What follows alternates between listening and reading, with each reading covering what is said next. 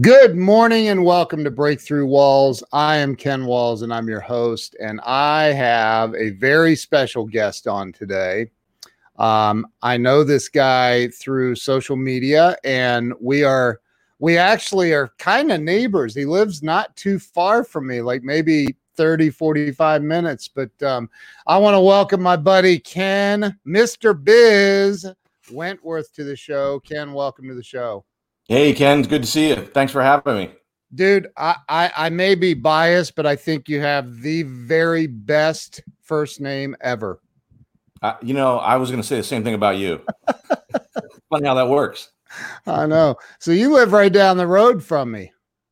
Pretty much. Yeah, I said probably half hour, 45 minutes, maybe something like that. Yeah. Or actually, probably not even that, because I can't remember if are you still over in Powell? No, I'm up north of there. Up north. Yeah. Okay. Yeah. But so I started this show a couple of years ago now to help people have a breakthrough, because we all get stuck in life and don't know how to fix it, figure it out, work it out, whatever. And so this is about helping people break through the problems they're having in life. So let's start with you telling everybody where you were born and raised. I was born and raised in the booming metropolis of Mingo Junction, Ohio. So shout out to the Mingo Indians there, which our high school is not even in existence anymore. It's been consolidated with a sister school, but small steel mill town in Eastern Ohio, right along the border, about 35 minutes from Pittsburgh. Oh, wow. Born and raised there. First person in my family to go to college and all that. I went to the big city to come to Columbus to go to school at Capital University. Nice. But yeah, it was blue collar. I mean, it was pretty much the career path there, especially for men, was you graduated high school, you got into the mill, you worked in the mill for 40 years, and you retired. And that's how my grandfather, my dad, my uncles, everybody, that was just sort of the way of life. And I figured out pretty quickly. I'll tell you, it was funny. My dad snuck me into the mill when I was in 7th or 8th grade. Because, of course, when you're a little kid, you want to be what your dad is, right? So I'm like, yeah. I'm going to work in the mill. My dad snuck me into the mill and showed me how terrible it was. And I'm sure he showed me the bad part, the worst parts of it. But he was like, you see that guy over there? Do you want to do that for 40 years every single day of your life? So he was trying to encourage you to not do that. Right. Wow. Yeah. Yeah. Wow. Good. Go, Dad. That's awesome. Yeah. That's awesome. So you went to school over there, high school, all that, and then ended up at Capital University. Now that's pretty well known for a law school, though. Yeah. So my undergrad's in accounting. Went over there primarily from a sports perspective. Wasn't good enough to play Division I basketball, so I wanted to go over there. Yeah. But I loved it. I wanted to have a small private school. A lot of my friends were going to Ohio State, so I was close to them. I wanted a small school, but I wanted to be close to a big enough city to where I could do internships and things like that, which ended up being very fortuitous and very, very helpful for me, because I was able to do some internships while I was at Capital, which helped propel my career and all that good stuff. So ended up being a good decision for me. So after, and I assume you graduated college. I did. Yes. Okay. So after college, what'd you do after? And what was your degree? Was in accounting? It was in accounting. Yeah. So again, great advice I got from the person I had an internship with. My original major was business administration, because I knew I wanted to do something in business, but I didn't know exactly what. Right. So I thought business administration is perfect, right? I'll take a little bit of everything. And he said, "That's awful. Don't do that." Who said that? This guy I had an internship with, Roger Lossing. I'm still connected with him. Helped me tremendously, because he said, "Here's what's going to happen. If you know you want to do something in business, go into accounting." And I'm like, I'm not, like, that's just too much for me. It's too much in the weeds, everything. He said, "No, you don't understand. Business administration, you'll be a jack of all trades, master of none." Right. So he said, and I remember this he said it very bluntly. He said, "So you're going to get out of school. You're not going to have enough accounting classes to get a job in accounting. You won't have enough to get a job in marketing, because you only take a couple classes. So you only take a couple classes of all these disciplines. So you won't have enough in any one to get a job in that discipline." He said, "So you know what you're going to do? you're going to be a manager at Payless Shoes. That's what you're going to do with your college degree. Oh, and there's nothing wrong with that. But he said, you don't need to go to college to yes, be a there manager. is. I disagree. There's a lot wrong with that. No, I'm saying he said, look, if you're going to go to college, you could become a manager at Payless without going to college. Don't waste your time going to college if that's what you want to do. Right. But if you're going to go to college, make sure that's something meaningful and you're going to be able to do something with your degree when you get out, not just, to take a job that you could, get otherwise. So, yeah, sure. So I changed to accounting reluctantly, but again, absolutely fantastic advice because he was exactly right. I got out of school, worked a couple years in accounting. Again, knew that really wasn't really the long-term path for me, but then used that to move into finance and then ran some operations groups, was an investment analyst, did all kind of different things, all because I had that good base of accounting behind me. And at some point while I was going through my career, went back, got my master's degree in financial management. And so in what management? Financial management. Okay. Jeez. Wow. So and this is where were you working? Like I was working at, so this is another part of my background, right? So growing up in that steel mill town where you get a job, you work there for 40 years and you retire. That was my mentality coming out of college, is I wanted to find a place where I could work and work there forever and retire. Again, completely counter to the way, the job market and careers have evolved recently, but that was my mindset. So I came out of school, had a couple job offers, ended up working at Bank One here locally in Columbus because I knew that was a big company. I could probably stay there and bounce around, do different things, et cetera. And then left there, went to JP Morgan Chase actually before they bought Bank One, and ended up, going through the paces there again, doing all those different sorts of roles, all under that same umbrella of JP Morgan Chase. Ended up getting up to where I was in the top 3% of people in the company. And that's when I decided I was going to leave. Good Lord, have mercy. So you made it to, and this was JP Morgan, Chase, and you made it to the top, so to speak. Yeah. Ironically enough, so I was in the top 3% when my boss told me that he was going to promote me into the top 1%. Jeez. Through a circle of other events, I was like, I got to leave. This is not, I could have a bigger impact. I could help more people. It's not going to happen here. And I knew they were going to put more pressure on me to relocate outside of Columbus and move to London or New York City. And, we've got 3 kids. It's like, that wasn't really in the cards. I didn't want to do that. And so I decided at that point that I'm going to leave. So the next time I went back to New York, I sat down with my boss and I said, hey, I just want to let you know I'm going to resign. And he got up and he closed the door and he's like, that's not usually the conversation I have when I tell someone I'm going to the top 1% of the company, right?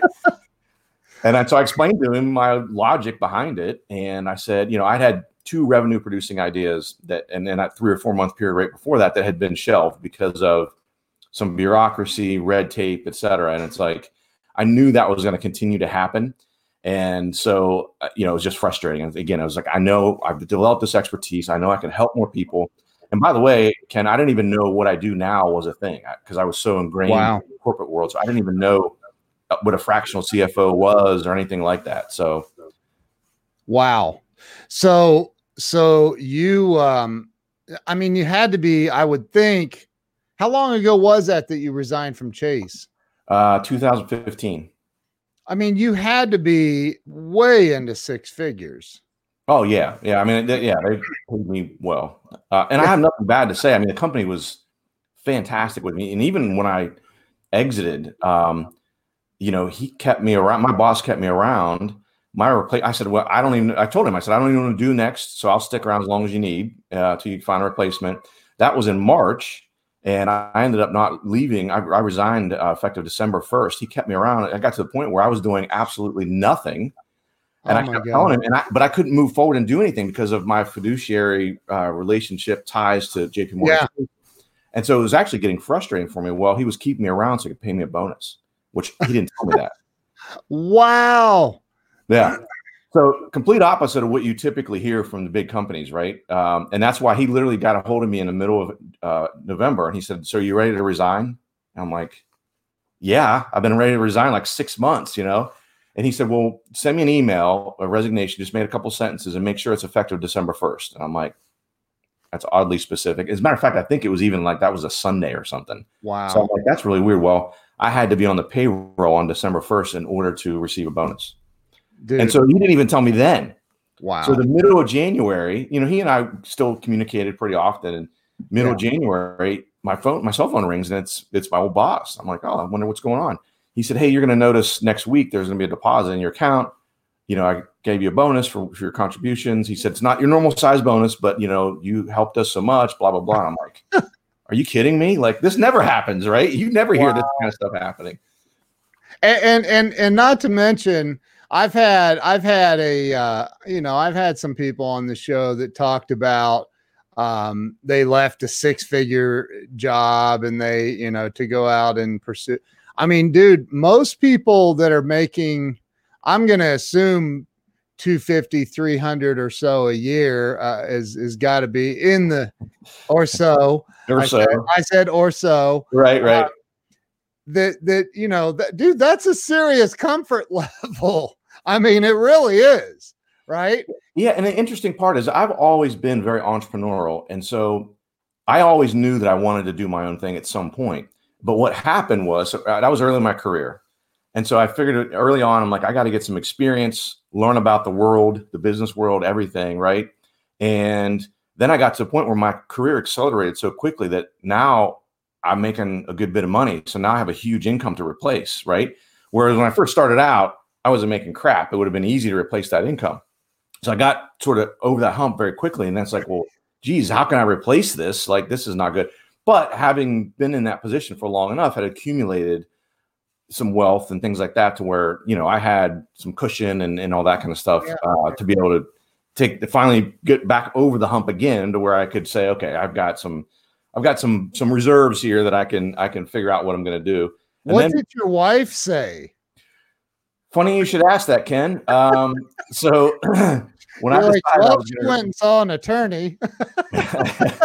So I left. So my boss is on the 48th floor, and I left his office. And on the elevator ride down, this is in Midtown Manhattan, Park Avenue.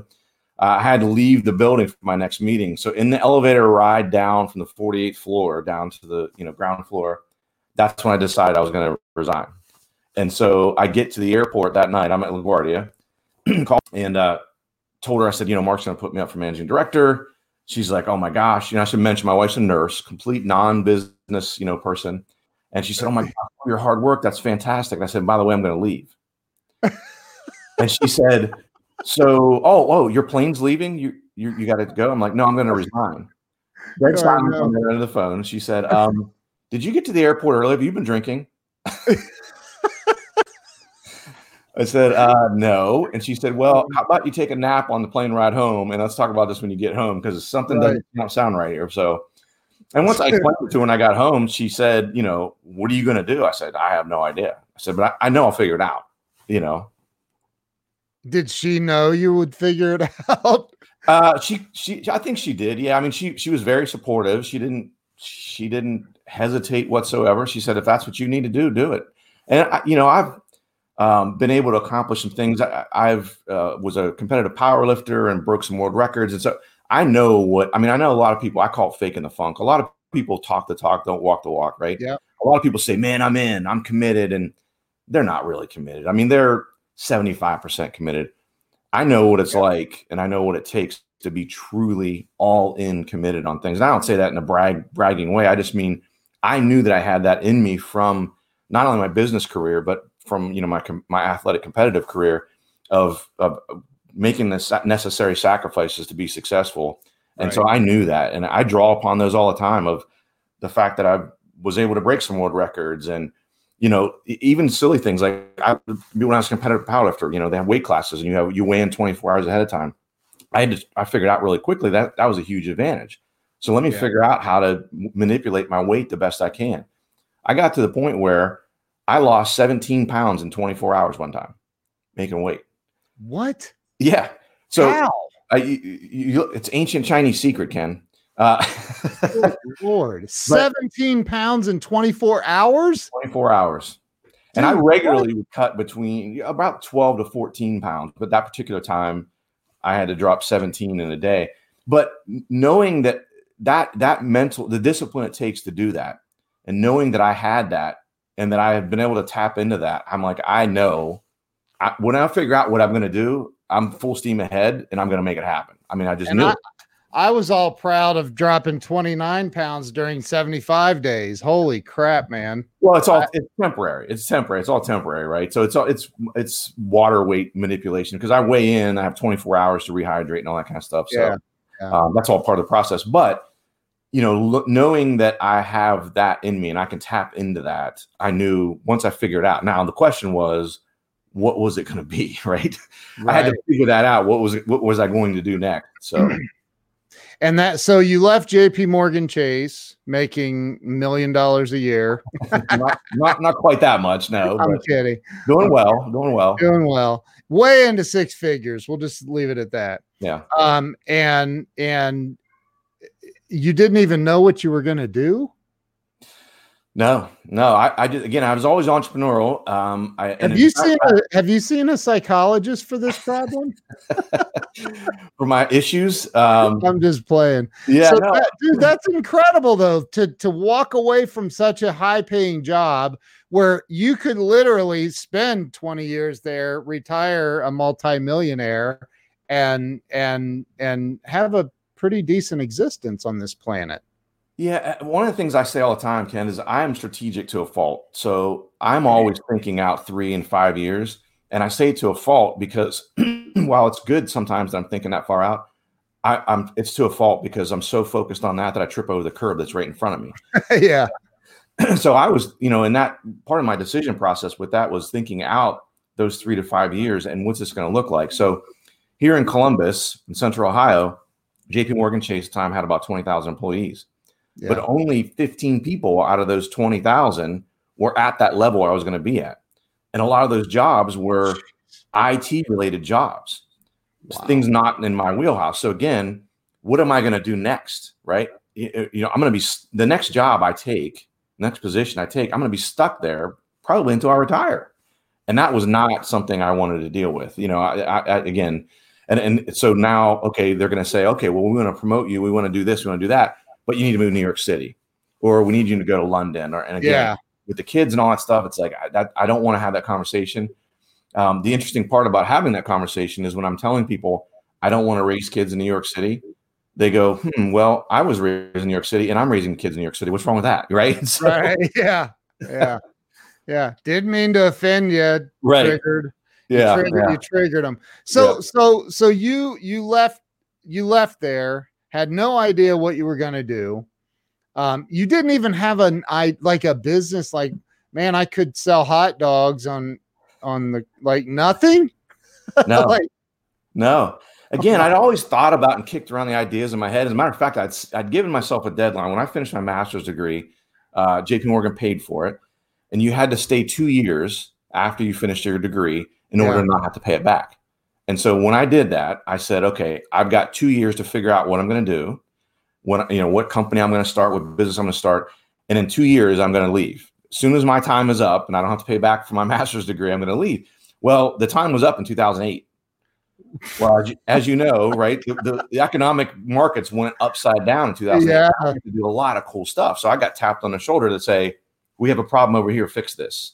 Yeah. Oh, now we have a fire over here, go over and fix this. So it was super cool. I was doing all kind of cool stuff. So that I kind of put, leaving there on the back burner for 7 years until 2015 when I finally said, okay, enough's enough. Those 2 revenue generating ideas that got shelved, I'm like, okay, this is the writing on the wall. These are the signs I was looking for.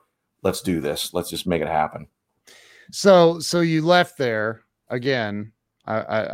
You didn't know what you were going to do. Yeah. I mean, I've done that where I allowed my emotions to control the situation, right? Like, oh, what? You're gonna talk to me like that? I'm out of here, and walking out. So, I don't think I've ever done anything as, I mean, you planned it, kinda, but you didn't know what you were going to do. And that is phenomenal. So my hat's off to you. what did you do? So you left there, and then what? What happened next? So it's interesting. I never really had a career mentor per se. I mean, I had people I talked to here periodically, but so I was trying to figure out what I was going to do next, right? And so I ended up talking a guy that trained with me, one of his friend's dad, who I never even met his friend. He's like, you got to talk to this guy. He's in commercial real estate, veteran, no name around Central Ohio, very well connected. You need to go talk to him. Well, this guy ends up basically becoming my mentor. Tremendous guy. And what we ended up doing was we sat down, and it sounds so logical now, but I'm very disappointed. Looking back now, I'm disappointed in myself that I didn't think of it beforehand, because it sounds so logical. But we went into a conference room in his office, and he had this giant whiteboard that was super wide, probably 10 feet wide. And he started on the left side of the whiteboard, and he said, "What was your first job?" And I'm like, "Okay, when I got out of school." And he said, No. The first thing you did that you got paid for. Okay. I honestly, this is going to date me, but I said I delivered newspapers. Yeah. He said, "Okay, give me 3 things you liked about delivering newspapers, and tell me 3 things you didn't like about it." Okay.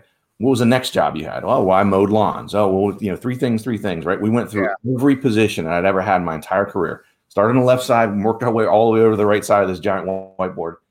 And then he gets done. He steps back and he's like, "Okay, so here, this is common. This is showing up. This is showing up. This, So he says, "Okay, simple. We need to find you a job where you do these 3 things and you don't do these 3 things."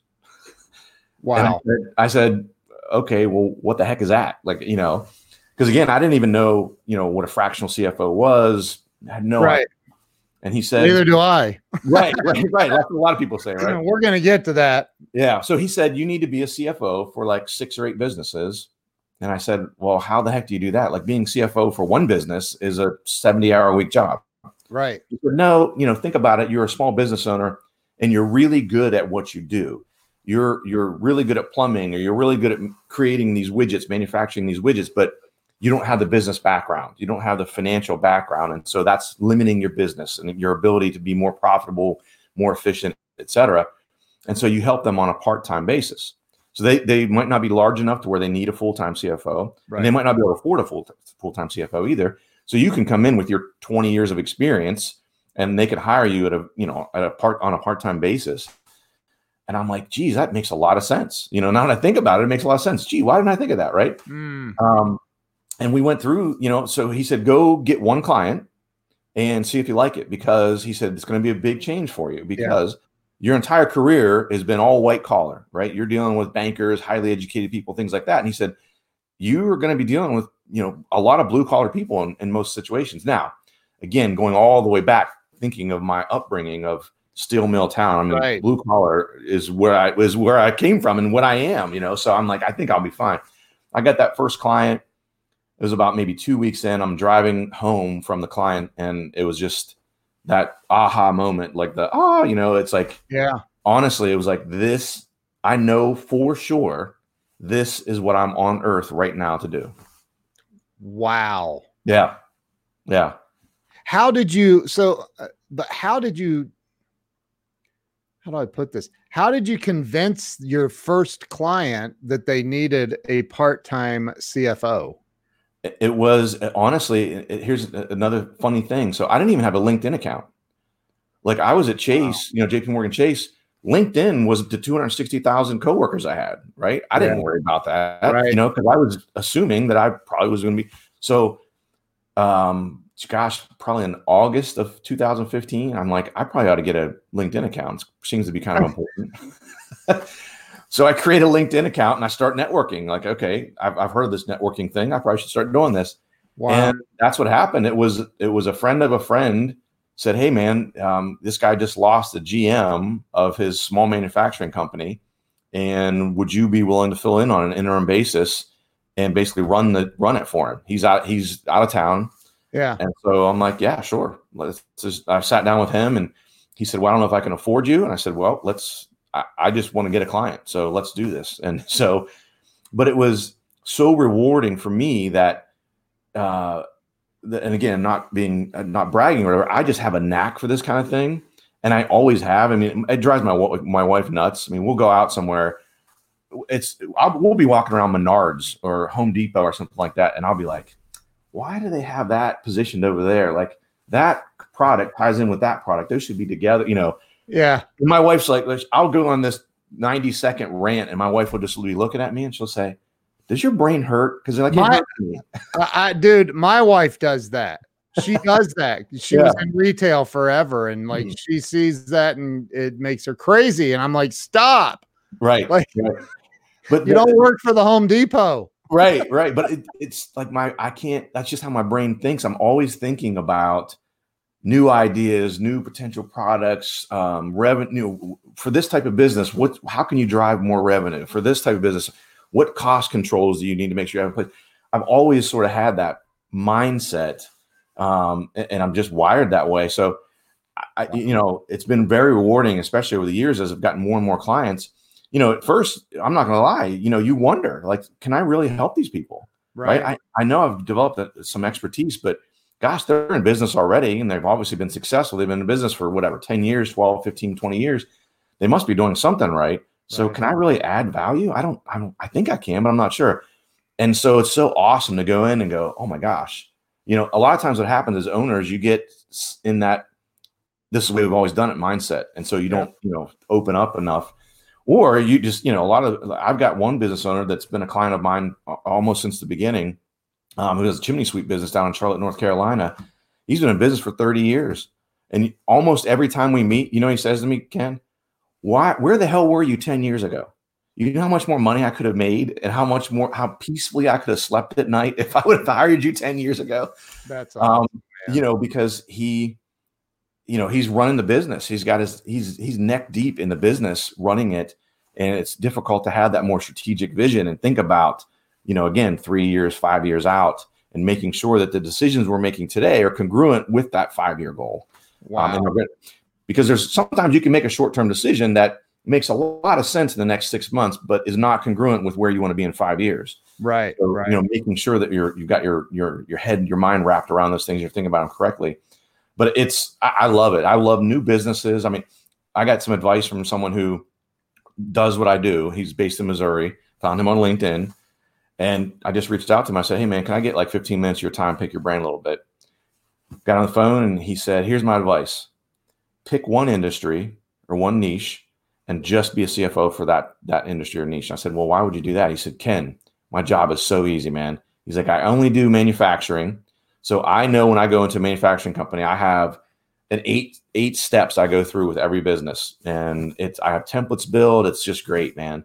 And I said, wow. Well, I appreciate that advice, but I'll never do that. He said, well, what? I said, no, part of what I love is the variety. I don't want to just be, a CFO for manufacturing or this or that. I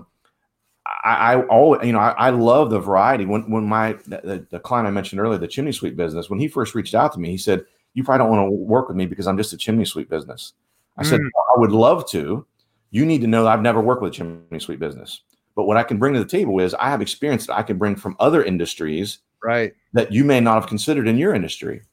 And that, as a matter of fact, that happened. We created an idea that I ended up on the stage at the National Chimney Sweep Association presenting this idea that was, sort of a breakthrough in their industry that people just hadn't thought about. But so I love that variety. Wow. I love the challenges of each individual business. I don't want the cookie cutter approach. I mean, that's my complete non-accountant side of me that I like to have that variety and think of the challenges and think about, oh, geez, you know what? We did this over here. Can we do something like that in this industry, So I have a personal question. It's not real personal. Did you replace your income? Yes. Or did you exceed it? I haven't exceeded it yet. But this year, absolutely the goal for this year. So let me rephrase that. Yes, this year I'm going to replace it. So when it comes to I'm friends with Grant Cardone and Jeffrey Gitomer and some amazing people, just literally got a text from Mark Victor Hansen while we're talking right now. And, I know a lot of people in these high places. And one thing that I see that's common is they all are looking at scalability. So, and I'm sure you do when you're working with these businesses, but what about you? Because I've found myself personally where it's like, yeah, I want to scale to $100 million enterprise, right? But sometimes you get so caught up in the weeds, of running your business or working in your business, that working on your business is very, very difficult at times. The marketing and the financial stuff and everything. So my question for you is, what about you in scaling your business? A, is it something you want to do? And B, is there a way to do it? Yeah. So I figured that out, thankfully, a couple of years ago. So, working one-on-one with clients, obviously there's only 24 hours in a day. And so I can only take on so many clients, right? So I see very quickly, there's a limit to my upside there. Right. And as well as while that was happening is I had businesses that were, smaller businesses that were coming to me that needed help. And I had to tell them, like, honestly, as your potential future CFO, I would tell you it's not a great financial decision for you right now because you don't have the revenue to support hiring someone like me. So kind of an awkward situation, right? But yeah, all right. But I want to be honest with them, right? And I'm like, in the short term, it's going to be painful for you, but we're gonna scale you, we're gonna grow and things like that. But so how can I help those businesses? How can I reach those businesses, scale my time, right, and make it very affordable for them? So what does that look like? And so started trying to figure out how the heck can I do that? And so I helped a couple businesses for free, and that doesn't pay so well. And so trying to figure out how I could do that. And so what I came up with was a continuity model, basically a fancy way of saying a membership, right? An online membership. So that's what Mr. Biz Solutions is. We do Zoom sessions. So I come on and I got the idea from Frank Kern. Frank Kern has an inner circle that is a continuity program. And, I modeled a lot of what Mr. Biz Solutions is off of Frank Kern's model. And so it enables me to scale my time. And the idea was to have sort of one-stop shopping for business owners. And I won't go too far into the weeds on that. I know I don't want to make it sound like an infomercial or whatever, but the idea was to have like a one-stop shop for business owners. So I come on and do Zoom sessions every month. I have a website guy, I have a marketing guy, I have a sales growth guy, I have an attorney. So they come on and do individual Zoom sessions as well. So any business owner that's part of Mr. Biz Solutions can come on and get those questions answered. But that was one way to scale. And the other thing I started to develop an online course. So I developed a 5-week online course called Pathway to Profits. It was the same thing that the material is evergreen. We cover a different topic every week. And, I could scale the heck out of that. It takes a limited, once you create all the content, which obviously there's a lot of heavy lifting involved there, it enables you to, scale the heck out of your business. And so those are the two main ways that I'm, kind of scaling my business. And I can be more, as those are scaling up, I can be much more selective, which I am pretty selective as it is, but with my one-on-one clients. Wow, dude. That's awesome, man. That's actually brilliant. So, and it's necessary. Here, you want to hear something terrible about your marketing? Do it. Tell me. I had no idea. Okay. And we're friends. Yeah. That's not good. and here's something else. Why am I not the website guy coming into your group talking about websites? I've only done it 26 years. Well, that's a good question, but where were you when I started this 4 or 5 years ago? That's right. I was here. Here. Well, guess what? I'm going to tell you about your marketing, Ken. Yeah, I know, right? I love it, man. So that's awesome. Touche. So you've got this thing. It sounds like on a really, really good course. So let's get into. And it may be a little early, but whatever. We'll roll with it. I have had some amazing people come on and answer this question. And you are in the thick of it. So, a lot of entrepreneurs and small business owners watch this show. And, I want to know, in your opinion, in your experience thus far in the small business world, what do you think it is? What's the number one thing that holds people back from massive success in their, not just their business, but in life in general? It's in between their ears. It's in between their ears. Some of it is what I mentioned earlier, is I call it faking the funk. They fake the funk. They say they're committed, but they're not really committed. They don't use what I call consistent perseverance. That inevitable, get knocked down 7 times and get up 8. Not enough people have that in them. And so, I mentor people, and I know you can appreciate this as well, Ken. I'm sure you would agree. There are people who want to be entrepreneurs, and I can tell they don't have the right mindset for it. And I tell them, look, I'm a truth teller, so be careful with the questions you ask. Right. And I'm just honest with them. There's others that I say, you have it. Let's go. Let's make it happen. Jump off that cliff and we'll figure it out. We'll build the plane on the way down. Right. But there's others that I can tell they don't have that mentality. And so they're likely not going to be successful as an entrepreneur because they don't have that. And that is number one absolute requirement in my mind of an entrepreneur, because I don't care how successful you are. I don't care how smart you are. You are going to get knocked down, and you're going to get knocked down a lot. You're going to make mistakes. What's your mindset? How does that affect you? Right? Are you balled up underneath your desk in a fetal position for a week, bawling your eyes out? Or do you get ticked off and use it for fuel? Right? Well, hey, do you have cameras in my office or something? But it's that, that quote, I think it was Einstein, they asked him a long time ago about, when he was inventing the light bulb. And they said, it took him, 1,000 times. And they said, why didn't you get discouraged? And he said, I found 999 ways it didn't work. Yeah, it was who invented it wasn't Einstein that invented the light bulb. It was oh my God, now I can't. Couple of geniuses here. Yeah. I didn't say I was historical. I get the point. Yeah. The point is, you have to take that fuel. I mean, look, all these people that we deem in society as successful. Yeah. The Oprah Winfrey was told that she'd never make it in TV. Yep. Right. She said, screw that. I'm going to make it in TV. That's right. Howard Schultz, CEO of Starbucks, was turned down supposedly by 120 different lenders. Said, that's a terrible idea. People never pay. Edison. Yes. Thank you. Thomas Edison, not Thomas Edison. Yes. Wrong E. There's wrong E. I'm not a historical genius. That's for sure. I just proved that. But all these people have been knocked down. Bill Gates was turned down 50 some times with trying to develop Microsoft. I mean, but they continue to get up because they knew they had the passion. They knew it, right?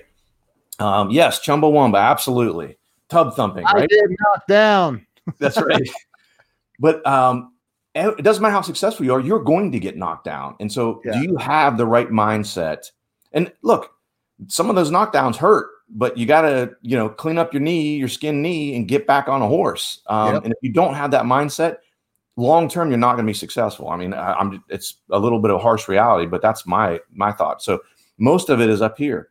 And even the people who I mentioned that I mentor now that have the right mindset, but they're too afraid to take that leap.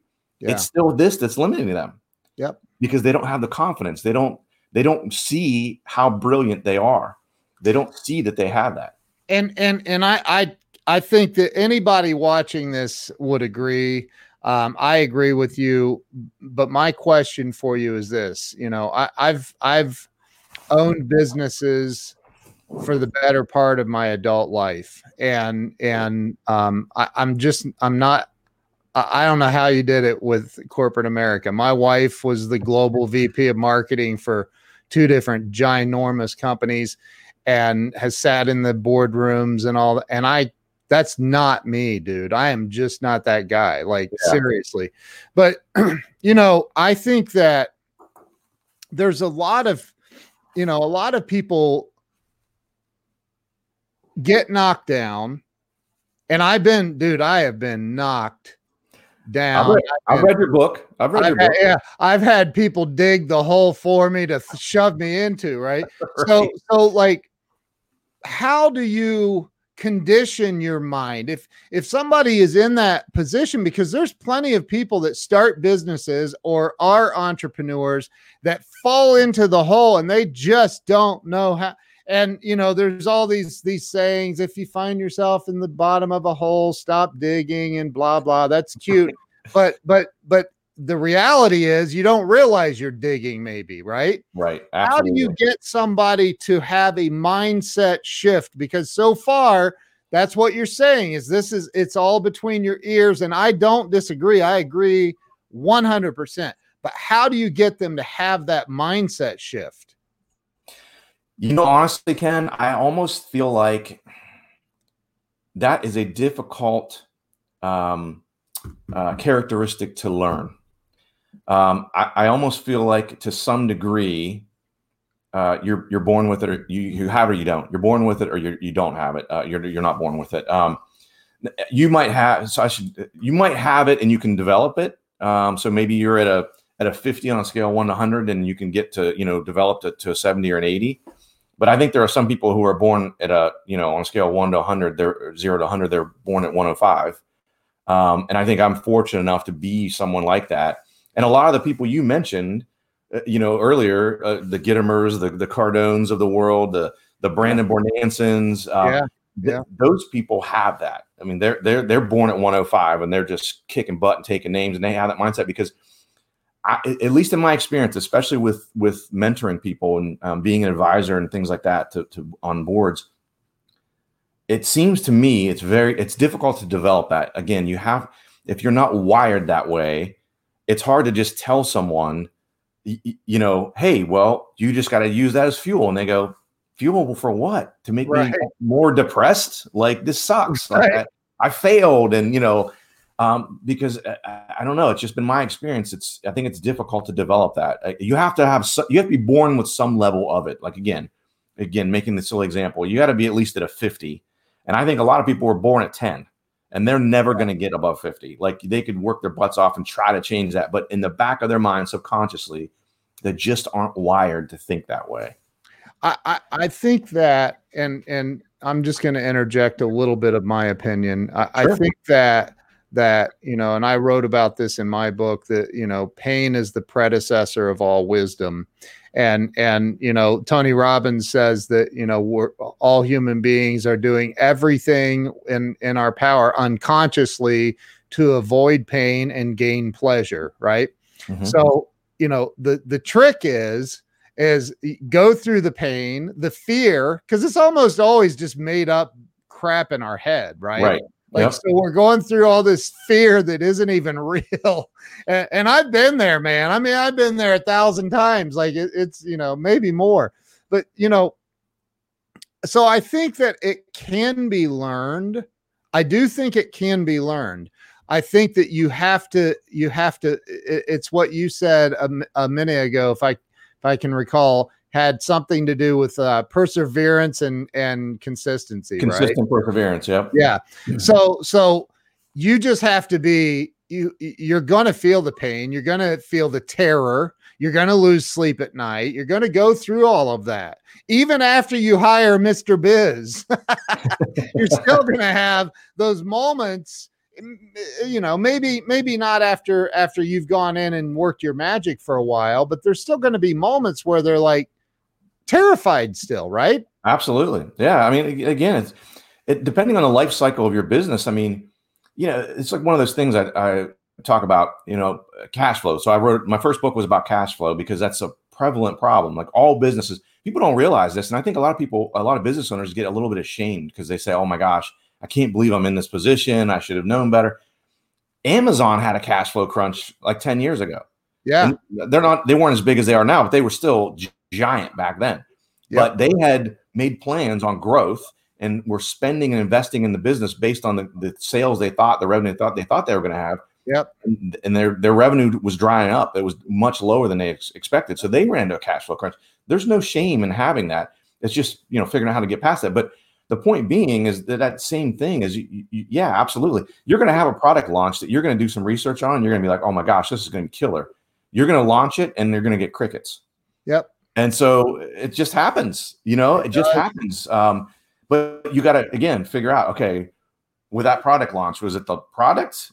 Are we delivering it poorly? Was it the marketing? Is the market just not ready for it?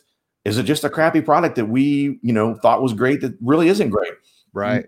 Sort of making that decision of when you face those challenges, how do you learn from it? When is it time to cut your losses and move on? When is it time to double down and say, you know what, we were at the precipice and we've dropped off. Let's go back to the precipice and let's charge ahead and keep going. But that consistent perseverance, I use that all the time, that phrase, because it's so, so, so important in everything. I mean, not just in your business life, in your personal life, in your marriage. Your wife's going to my wife gets mad at me about things, right? I mean, I can't just say, oh, well, my wife hates me. I'm a terrible husband, or, right. Figure out how to get through those things and how to get better at them and use that as, okay, back to the Edison, not Einstein, but Edison. Okay, that's one way not to do it, right? Leaving my socks on the floor makes my wife mad. So, okay, I'm not going to leave my socks on the floor anymore, right? Right. Well, we got a puppy that solved that problem. Because if you leave your socks on the floor, the puppy starts chewing them. So, I think though that I just had a thought. I need to start writing stuff down, but the cash flow thing that you talk about, I know of a friend that has $100 million a year company, 100+ million. Mm-hmm. One time this dude told me a story about being maxed out on his 5 credit cards, and was $400,000 in debt on credit cards, putting payroll on his credit cards, right? Oh. And had filed bankruptcy prior to this, and here he was back in a position, but he kept showing up. And it's just like marriage, man. Sometimes you and your wife can just almost hate each other, but you just keep showing up, right? Like, I don't mean hate each other, there's times where you just have to, like, you gotta just hang in there, man. You get through it. And now, this individual I'm speaking of has, $100+ million a year company, and his children and grandchildren will never have to worry about money. So, but he didn't give up. He kept showing up. No matter what, he kept showing up. Yeah. And perseverance. That's it, man. It's you gotta, and it has to be, I think there's I think you'd agree with this. There's something fundamentally wrong with a person like that emotionally or mentally. I'm just going to put myself through unbelievable mental and emotional abuse. Yeah. And sometimes you don't even know what the goal is. Right. Yeah. Yeah. And it's funny. And I'm sure you've experienced this too. I know, again, after having read your book and knowing some of your backstory, is I'm sure you have friends that are not entrepreneur, don't have the entrepreneurial brain, and they look at you and they go, what the heck are you doing? Like, this is crazy. They're the types that say, I am the corporate person. I want that nice, safe paycheck every 2 weeks. I can't even imagine like having to go out and sell and having to find clients and having to, figure out marketing and all that kind of stuff. Whereas I look at that and I go, oh man, this is a new challenge. Right. Let's do this, man. So for somebody that's I don't know if you heard me tell this story or not, but I had a one day, and it was I don't know, maybe a year or two after my wife and I had met, and we had a baby and all that, and I had 4 or 5 employees, and one day in our new office, one day this employee walks in. He goes, "Hey, boss." And I go, "Yeah." And he goes, and I'm in a meeting. He goes, "There's some dude, are on the phone. There's some dude looking in the windows of your SUV." And I go, "Well, I'm on tell him to get the hell out of here." Right. What, and he's like, "Well, I would, but he has it blocked with his tow truck." I'm like, "Oh God, no. And so, that was a humiliating, probably the worst day of my life in business. And because all of my employees are like, they're getting paid, everybody's getting paid except me. And I'm like, I was at the end of my rope. And I think that there's a lot of people that get there and they feel absolute desperation and hopelessness and all of that stuff. What do you say to somebody that would call you up and say, "Ken, I've done everything I know how to do. I'm dying here, man. My car was repoed. My electric's being shut off. I've done everything I know what to do." What do you say to that person in that moment to help get them over the hump and to push forward? Yeah, I mean, at that point, as a matter of fact, I got a client I just started working with yesterday that's kind of not quite that extreme, but he's kind of in that boat. Yeah. It's funny you even mentioned that story. I know that was in your book, but we had almost that exact type scenario. He and I were talking, and we met before his employees were showing up. And literally, I'm in the middle of telling him something. He goes, "Hey, by the way, my employees are going to start showing up. Let's not talk about how we're struggling, because I don't want my employees getting nervous and start looking for another job and thinking we're going to go bankrupt." That's a legitimate fear, man. Right. Well, yeah, because think about it. I mean, he's struggling as it is. Yeah. And if the employees start to think, "Man, I might have a job," they start looking, then he loses his resource. Right. Now he's really screwed. Right. Yeah. But no, I think, what we do is we sat down and we went through everything. Okay, what's working and what's not. And frankly, some of it was, okay, we're not going to do these services anymore. They are not profitable. We cannot do them. We cannot price them and be competitive in the marketplace. Because of the overhead, a variety of different things we have, these particular products are unprofitable for us. We're just digging ourselves a giant, we're running in quicksand trying to make it with these products for right now. Because right now we just need money in the stinking door, right? We got to get some, put together a debt extinguishment plan. And so how do we do that? We need cash. We need money, right? So what are our most profitable? What are our highest margin products? Let's push the crap out of those. The answer isn't just, his whole thing was, he's like, "Well, I'm just going to raise my prices." I'm like, okay, but where are you versus your competitors? So again, not getting too far in the weeds on it, but for me, it's talking with that person and doing an overall evaluation of the business and where they're at mentally as well. Because again, it could be that person is, maybe they are just not cut out to be an entrepreneur, going back to that. Yeah. Or maybe they are, and they're just overwhelmed at that moment, because we all have our moments. I've had it myself where, I lost 2 clients at one point last year. One of them sort of graduated and needed a full-time CFO. So I knew it was coming. Yeah. They were a large client, helped them find a full-time CFO, helped them interview, helped them select. And then right on top of that, lost my second biggest client. So all of a sudden, big drop in the revenue, right? It's like, holy crap. What is this? You know what I mean? So, and I was mad at myself because I hadn't developed enough of some of my other revenue streams to be able to have some balance. And so that was a big lesson for me, even to say, gosh, man, what the heck have I been doing? I've been focused so much. And honestly, I've been focused on too many different things at one time. But going back to that person in that distressed situation is just evaluating everything, the business as well as your mental outlook on things. And how do we make this work, right? What's not working? Let's get rid of that crap. What is working? There definitely have to be parts of the business that are working. Let's accentuate those. Let's really push those to get that money in the door, to start, paying down that debt, to keep your car, to keep making your house payment, right? All that kind of stuff. But again, sometimes I would say, I mean, I haven't run across it yet, but sometimes it might be this isn't your jam, right? Again, sometimes it's a harsh reality of, you might need to go back to this new client. He used to sell cars, and we're not, we're trudging ahead. Yeah. He's got a great business model. He's the avatar what I explained earlier of the people that I help most is that he's really good at what he does, but he's not a business person. Right.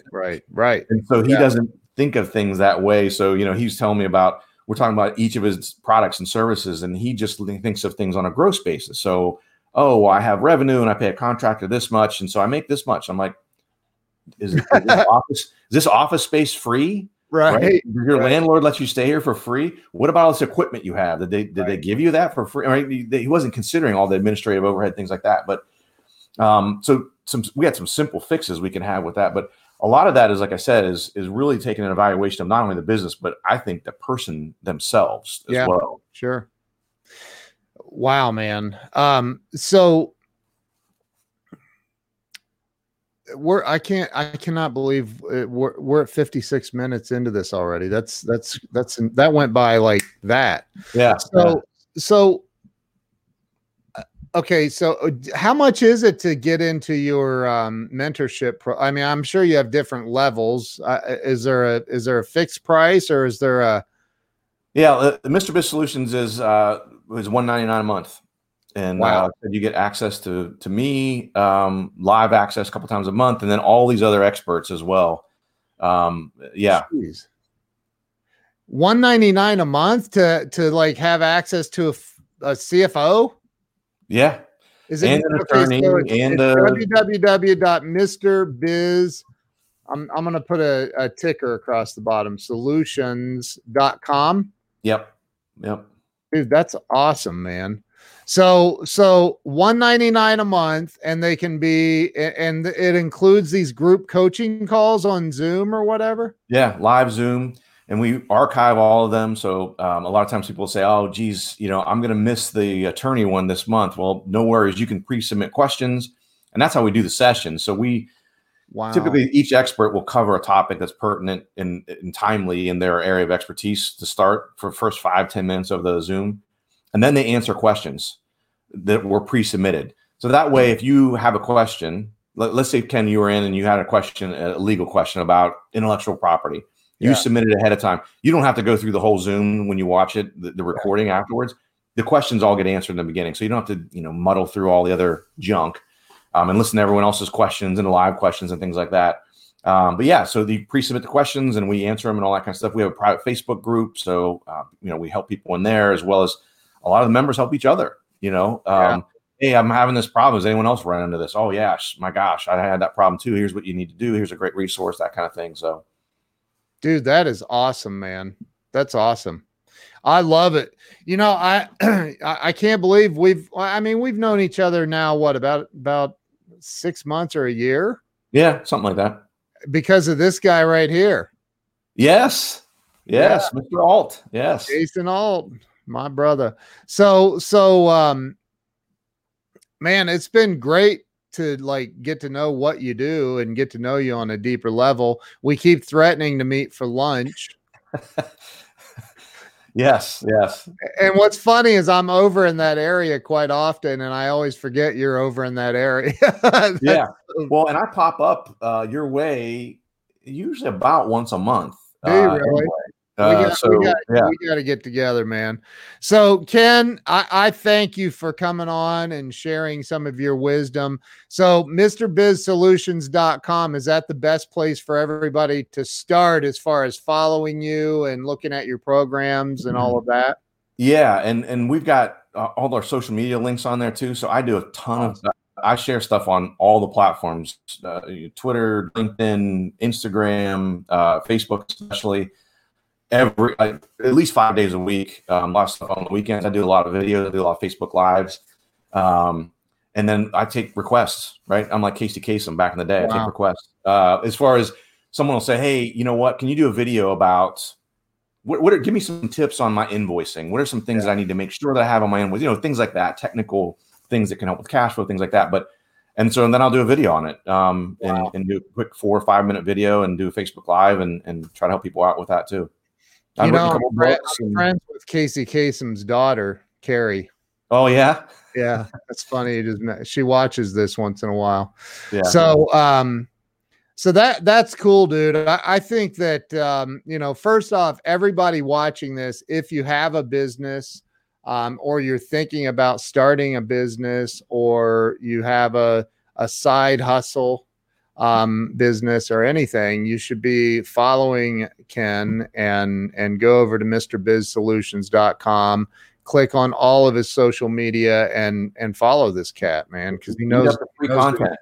Eat up the free content. I got a YouTube channel. Just go search Mr. Biz on YouTube. I've got probably, 100 videos out there.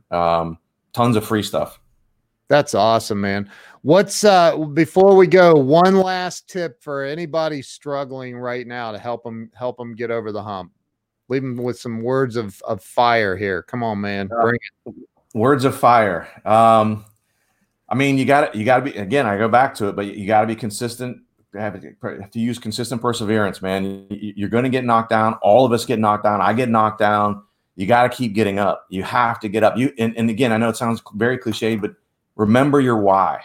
Whatever your why is, it should be sitting on your desk. It should be where you see it often to remember why you're doing it. Is it because you want to, leave a legacy for your children? Is it because you want to help your parents in retirement? I mean, whatever your why is, you got to make sure it's around you often, because when you hit those lulls, if you have that why, whether it's a picture of your family or, Steve Harvey was at GrowthCon last year, and he mentioned he's got essentially a vision board, but on a business card size thing, and he keeps it with him every day. He literally, Cardone was interviewing him, he pulled it out of his pocket. Yep. He said, this is it. This is my why. And so when I'm having tough times, I pull this card out and I look at it, and within about 20 seconds, I'm firing brimstone and ready to kick some butt again, Yeah, dude, that's awesome, man. That was an incredible interview it was awesome. I didn't know a lot of Steve Harvey's backstory, so hearing that was awesome. Yeah. I had no idea. Yeah. Well, Ken, thank you, man. I appreciate you coming on and telling your story and sharing a lot of nuggets and wisdom. You're a good dude. Everybody make sure you go follow this guy. So I appreciate having me. It was awesome. Yeah, this was great. So we will see you guys, I think, here in the next day or two. So Ken, don't hang up on me. I'm going to end the live stream. Thank you to everyone who shared this out and spent time with us this morning. Have an awesome Tuesday. Is today Tuesday? Today is Tuesday. Yes. That daylight saving time got you. I know, man. I've adjusted pretty well actually this time. So yeah. All right, Ken. Thank you, man. I appreciate you. See you guys later. Appreciate it. All right.